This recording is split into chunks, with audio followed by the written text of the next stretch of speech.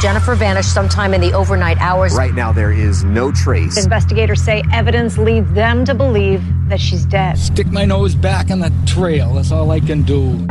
This is Already Gone. Already Gone. Already Gone.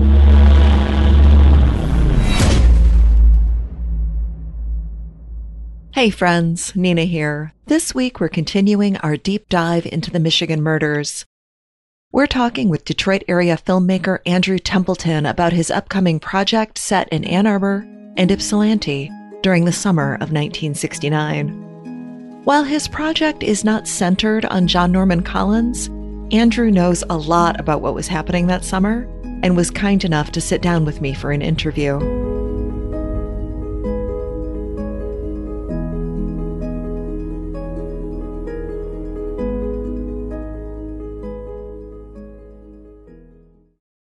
My name's Andrew Templeton. I'm a filmmaker from Detroit. For the past 5 years, I've been working on a documentary film with the working title 1969 Killers, Freaks, and Radicals. So tell me about the 1969 project. So the film is about the late 1960s in Michigan University towns of Ann Arbor and Ypsilanti, Michigan. I'm sure your listeners know for 3 summers, young women would vanish and then be found murdered on the outskirts of town. Most of these murders are still officially unsolved, even though John Norman Collins was convicted of the final murder in these cases. But in addition to that, there was a lot of social turmoil going on. There were campus riots, protests against the Vietnam War, just a huge generational conflict, young people beginning to discover drugs and sex in new ways. In particular, young women's place in society was changing pretty rapidly. It was only few years before this that young women were going to college.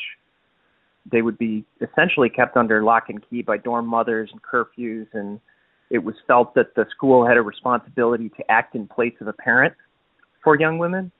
So it was a very strange time and place to be growing up, and I wanted to tell that story in addition to the story of the crimes themselves. So looking at the crimes themselves and the man who is thought to be the killer in these cases, tell us a little bit about John and what he was up to in 1969. So yeah, I mean, as far as what John Collins was up to in 1969, that was the height of the killings. They were happening more and more rapidly. But in addition, I think something that's been a bit overlooked in some presentations of this topic is the extent of his criminal behavior outside of the murders. He seemed to start with petty theft sometime in the years prior, but by 69, he was, committing burglaries, robbing places on campus, his old frat house, doing credit card scams at department stores, stripping and reselling motorcycles, and the list goes on. I was really surprised myself by the extent of it in the paperwork that I have. It goes beyond what I think you could attribute to youthful hijinks. Collins and a few of his close friends seemed to feel like entitled to anything they came across. Interestingly, 2 of these close friends later were given immunity for the property crimes in exchange for testifying against Collins at the Beineman trial. So the accomplices were his college roommate, Arnie, and then Andrew that he went out to California with, correct? Yeah, and that was covered pretty extensively in the media at the time. I believe Andrew Manuel also was a roommate, at least for the last couple months they lived in that house. But Collins and Manuel in particular had burglarized some houses in the western suburbs of Detroit, at least that we know about. And I don't know. I think it speaks to some kind of point of view they had. I've read it isn't uncommon for serial killers to sort of work their way up from petty crime. And I mean, Collins didn't need the money. He, worked several jobs in addition to these scams that he was doing. And he didn't come from a wealthy background, but from what I understand, his school was paid for and he had money. I think anybody who knew him pretty closely knew that he wasn't the totally clean-cut, all-American guy that I think is sometimes portrayed. I agree that the papers and the news tended to portray him as this handsome, all-American, good-looking, nice kid, Catholic background. And if you scratch the surface even the littlest bit, you could see that wasn't accurate. He was not a good guy. Yeah, I mean, like I said, I think anybody who was close to him seemed to know that or knew he was up to some criminal activity anyway. He had a lot of stolen goods that they found him with. I mean, he even kept some of the stolen motorcycles at his uncle's house. And, of course, his uncle was a state policeman. There was a boldness to it, too. I think he thought he could get away with anything. So we've got John Norman Collins being painted as sort of this all-American boy next door, but then we look at the women that were victimized, allegedly by him in these cases, and how did the press or the community treat these female victims? It's very, very important to me to try to treat them with respect in the film, and sometimes they were treated quite poorly by the press at the time. That's particularly the case with Marilyn Skelton. You know, she was a teenager and she was kind of more in a hippie scene and mixed up with drugs a little bit, but that was kind of used to sort of villainize her or make her somehow culpable for what happened to her, which is just awful to read.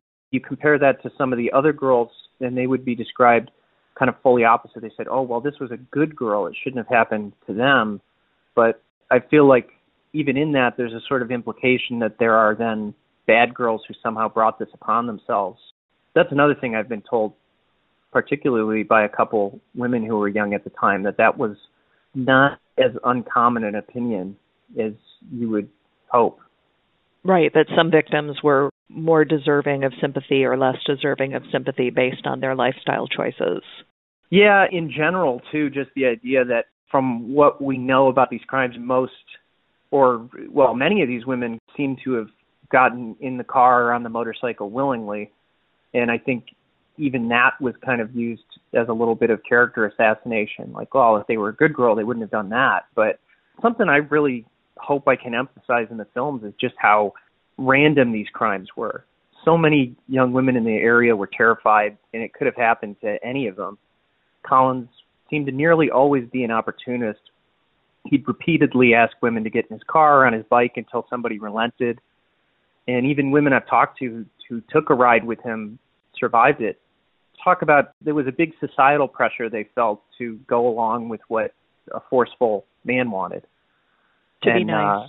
Yeah, exactly. One woman I talked to knew him socially and already, frankly, suspected him as a creep. And even still, it was a friend of her boyfriend, and she felt, I think the way she described it to me was she was brought up a good Catholic girl and she should do what they wanted. There were several women who came to police after his arrest and reported that he had raped them. I think these things just weren't talked about back then. You know, one girl was worried about her father's heart condition. One of the reports I have, the girl says her own friends, when she tried to talk to them about the assault, said, well, it wasn't rape because you stopped resisting. Wow. That's horrifying. So one of the things that you're doing with the movie, you've talked about speaking with survivors and speaking with people in the community, is that you are trying to reach out to people from that community that lived in the area at the time. And I think that's really important to telling the story, is getting the perspective of people who lived through it. Can you tell listeners the best way that they can get in contact with you if they or someone that they know has, memories or a connection to the case from 1969? Right now, we'd love to hear from anybody. We really want community voices of women who were young at the time and who were essentially the targeted demographic and who were worried about these crimes. They don't have to have any direct personal connection to the events, but we really are hoping to show a cross-section of different people who lived in the county at the time. Maybe somehow by proxy it can help give victims a voice to hear from, many women who just as easily could have been victims themselves if things had played out differently. So probably the best way to get in touch is either our Facebook or our Instagram account. You can find that at Instagram.com/1969movie or Facebook.com/1969documentary. And I'll put those in the show notes so that listeners can easily access them also. Listeners, we'll be right back. This episode is sponsored by BetterHelp. When you're feeling your best, you can do great things. But sometimes, life brings you down and you might feel overwhelmed or out of step. Working with a therapist to sort through your feelings and emotions can help. When I was struggling with a challenging situation, BetterHelp was there for me, and helped guide me through a difficult period in my life. If you're considering therapy, BetterHelp is a great option. It's convenient, affordable, and entirely online. You fill out a brief questionnaire and are matched with a licensed therapist. If you want to live your best life, therapy can help. Visit betterhelp.com/gone today to get 10% off your first month. That's BetterHelp, BetterHelp.com/gone. Could I talk just briefly about the victims' families in case they want to reach out? Absolutely. So I did want to say that I've tried to reach out to victims' families via phone messages. You know, it's hard to know if you got through sometimes because I won't badger the families, but I guess if anybody who knew any of the girls hears this podcast and would like to speak with me, please reach out. I don't want anybody to feel blindsided or that they haven't been given the opportunity to speak on the topic, so sending a message the same way via Facebook or Instagram would be a great way to get in touch. And I think that's important. There's a fine line between, like you said, badgering the families and making sure that families have the opportunity to get their voice heard should they want to participate. Exactly. That's what I felt. Again, I just don't want anybody to be blindsided, and if anybody has any just even general questions to talk to me about my intentions with the project, you know, I'm more than happy to talk about that. My mom graduated from high school in 1969 and chose not to go off to college because she was so concerned about what was happening in the Ann Arbor Ypsilanti area that she actually chose to go to the local community college for her first 2 years instead. So it definitely was weighing on the minds of women in the area, and she lived in Berkeley, which was nowhere near Ann Arbor Ypsi. It was just the thought of being on a college campus with all of this going on that she was like, no, I think I'm going to pass. That's one of the things that drew me to this is this was a national story at the time. There was a lot of press coverage from all over. People even beyond the Ann Arbor and Ypsilanti area were affected by it. I guess one of the odd wrinkles in it is that the Manson murders took place the same week that John Norman Collins was arrested. And I think that was so sensational on its face and involving celebrities and Hollywood and everything that the media moved on to that. And this case has largely been forgotten compared to the sort of press coverage it had gotten at the time. I agree. I think the Manson murders absolutely overshadowed what was happening with this case because it was so shocking and involved so-called notable people. Yeah, and it you know, it also speaks, I think, to some of that societal stuff going on. The Manson murders were much more, in a certain way, what people expected from a brutal murder, that it would be crazed hippies and outsiders, you know, from public life, where, of course, in this case, it turned out to be a state policeman's nephew who was, I guess, like we said, he wasn't as clean-cut as he appeared, but from a distance, he appeared quite clean-cut. Certainly wasn't any counterculture or anything like that. So one of the other things that you're doing is centering the community in the story. We talked a little bit about how women were emerging from traditional roles, but they still had like a house mother at college and were pretty strongly supervised at the time. Can you expand on that a little bit? A big part of it is painting a picture of the time. Like I mentioned, there was just such rapid societal change during the 60s, and I've always been a huge fan of films and music from that era, looked at a lot of film footage from that time period. I think it's important to get a whole cross-section of the community at the time. I mean, one of the people I interviewed years ago for this movie was John Sinclair. He's a pretty notable activist and poet. Do you know his story? I'm not familiar with John Sinclair. People from the area or from that time period probably know him. Famously, he was arrested for a minor marijuana charge and got some kind of outrageous sentence. And John Lennon and a bunch of other notable musicians held a freedom rally for him in the early 70s and got him out of prison. And that's the origins of Ann Arbor's Hash Bash that goes on every year still. I guess I'm bringing him up because, for example, I interviewed him just to try to get that perspective. He doesn't have anything to do or any direct connection with the murders, but he has a connection to the time period and how people like him reacted to it and what life was like. By the same token, I've tried to interview young women from the time, police officers, people from the media, people from the counterculture, because it's not a biography of John Norman Collins. It's more of a biography of a time and place. I like that. I like that you're centering the community and what it went through rather than centering it on the killer and what he did. Yeah. Now, yeah. Speaking of the killer, you have corresponded with John. I have. I've corresponded via letters. I will say he's been totally polite and reasonable with me, and he never had to respond at all. As far as the murders go, he's going to say very little about them, and I doubt he ever will. And in that regard, the letters I don't think will be a huge part of the movie because, as I said, this isn't a biography of him. It kind of reminds me of an old state police detective said to me recently when I mentioned that. He says, yeah, I don't think he deserves a biography, which I tend to agree with.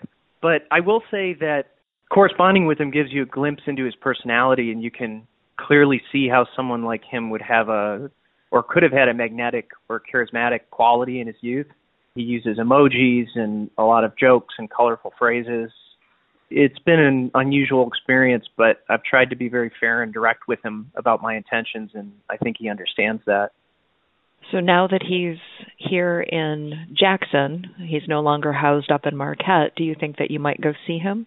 Yeah, I need to write him another letter and ask him if he wants to do that. I'm certainly up for it now that he's down this close. I live in Detroit, in the Detroit area now. Whether he's up for it or not, I don't know. I'd be curious to see him. I know that you're not centering the story on him, and I'm glad of that. But I feel like he's so integral to the story that it might be an interesting thing to do, and I hope you'll keep me posted on that. Now, looking forward, you said that John doesn't want to talk about the case against him or against his accomplices, but how do you think, or what do you know about the case as it stands today? They still have 4 unsolved murders and a whole lot of other pettier crimes from that time that are unprosecuted. The petty crimes must all be long past, what's that term? Statute of limitations has run out. Yes. And also, like I said, his closest associates were given immunity for some of that at the time. I will say, as I've researched this again and again, I found references to the potential involvement of accomplices in the murders themselves even. I mean, this is something that's in the historical record, statements from police at the time and the media at the time. And I do think there's a distinct possibility someone else may have been involved in some of these crimes. But, you want to be really cautious here because it is speculation. It's never been proven. Right. And only one of the cases is solved. But the film will definitely explore that a bit because, in my research, it was very much in the minds of investigators and media at the time. That's another aspect that's been a little bit overlooked. There were people close to John that were interviewed quite extensively and seemed to have some knowledge of his crimes anyway. Now, as far as I understand it, most of the evidence still exists in the property room at state police, and I think with modern technology, some of these things could be clarified. I just think even beyond accomplices or Collins or anything, I think these are questions worth answering. The public, has a right to know more about what happened back then. I agree, but John's 2 closest friends, Arnie and Andrew, are both deceased, correct? Yes. They both died within the last 10 years, I believe. Okay. And do you know, did they have criminal records beyond their involvement with John? Andrew Manuel may have. He was kind of a lifelong criminal, scam artist type guy, as far as I know. The other guy, Arnie Davis, not anything that I'm aware of. But, he certainly got immunity for some property crimes at the time when he testified against John at trial. Beyond that, I don't really know. But I guess my point of view is just, in terms of justice, whether somebody's alive or dead, it's something that could potentially be clarified. And, of course, with the whole Gary Leiterman conviction in the Jane Mixer case, as uncertain or murky as that can kind of feel, that was apparently an example of someone else being convicted for one of these crimes that was long attributed to Collins. So I think there's a lot of murkiness that I think that could potentially be cleared up. I know the state police, Michigan State Police has a dedicated cold case team now. I know you've talked with them, and they work with, the assistance of college students in criminal justice programs to get some fresh eyes on old files. I've been told they're reviewing the John Collins cases soon, but I haven't heard any updates. So that's interesting. I really feel like rather than reviewing the files, reviewing the evidence and doing, enhanced DNA testing with today's technology might be the best course of action for any remaining evidence in the cases. Although the victims were outside, it was the 60s, they weren't collecting evidence the way we do now, it's possible there isn't any biologicals to test. It's possible. I'm just not really sure. It was reported in the Detroit Free Press in 2019. They did test some Alice Calum DNA evidence that linked conclusively to John Collins. That was in 2008, I believe. For whatever reason, they decided not to go ahead with the case against him then, but obviously the potential still exists. Yes. I do think that Collins is going to end up dying in prison, which is exactly where he belongs, based on his conviction in the vitamin case. I think he's exhausted all of his opportunity. I mean, I know he's exhausted all of his legal appeals and whatnot, and then he's tried several ways to get into Canada where they have a bit of a more lenient criminal justice system where he could potentially get parole. But the chances of that happening are slim to none, which is probably for the best. It is. Definitely for the best. It is. But I think that, and I touched on this briefly in the episode, that I do think that if Collins was ever in a position where he could be getting out, that California would step in and pick him up for the crimes there because they had the best evidence for that case. You would hope so. That's a really interesting aspect as well, is if anything, if you read all these cases, that's probably the most damning one against Collins. It's hard to believe he wouldn't have been convicted in California because of the wealth of evidence they had against him, including physical evidence. Yeah, they had him pretty dead to rights in California for that case. And I think Michigan made the right decision in keeping him here and allowing him to be prosecuted here. Do you have an idea of when your project will be complete and when my listeners could maybe look to watch it? Yeah, we're kind of I would say we're roughly in the closing stages. As I said, we still want to get some interviews with people, especially community members, people, who were young women at the time. We're still always open to talk or do interviews with anyone. Working on a final edit right now. Shortly following this episode coming out, we'll have a Kickstarter launch that'll have a trailer and information about the film, and we're hoping that can kind of help us get across the finish line as far as post-production costs. And I do want to say this has been a totally independent production, local crews and colleagues, and we want to keep it that way. So we're hoping that the public will have something to view by summer. Okay. As far as a completed film. And please send me the link to that Kickstarter when you get it. I'm happy to not only kick in, but to share the link. Thank you so much. Yeah, I appreciate that. Like I said, we want to keep this independent and not sensationalized. Yes. So. Is there anything else that you'd like to share with listeners before we wrap up? Just that I appreciate the support, and we really would love to hear from you. If you have any connection to the victims or their families, and you wanted to talk to me, please reach out. And also, we really would love to hear stories from members of the community, especially young women that don't have to have any direct connection to the events, but this was very much a part of their life, and we want to get across the sense of how it felt to grow up back then. And the best way to reach out would be either our Facebook or Instagram account, which I believe Nina will put in the link, right? Yep, I'll put it in the show notes. Yeah, so the best way to reach out is our Facebook or Instagram account, and we would really love to hear from you. Well, Andrew, thank you so much for taking the time to talk with us today. I really appreciate it, and I'm really looking forward to your project. I really appreciate the opportunity, and I'm a big fan of the show, so it's great to be able to talk about my project with you. It's going to be a good year for sure. Thank you, Andrew.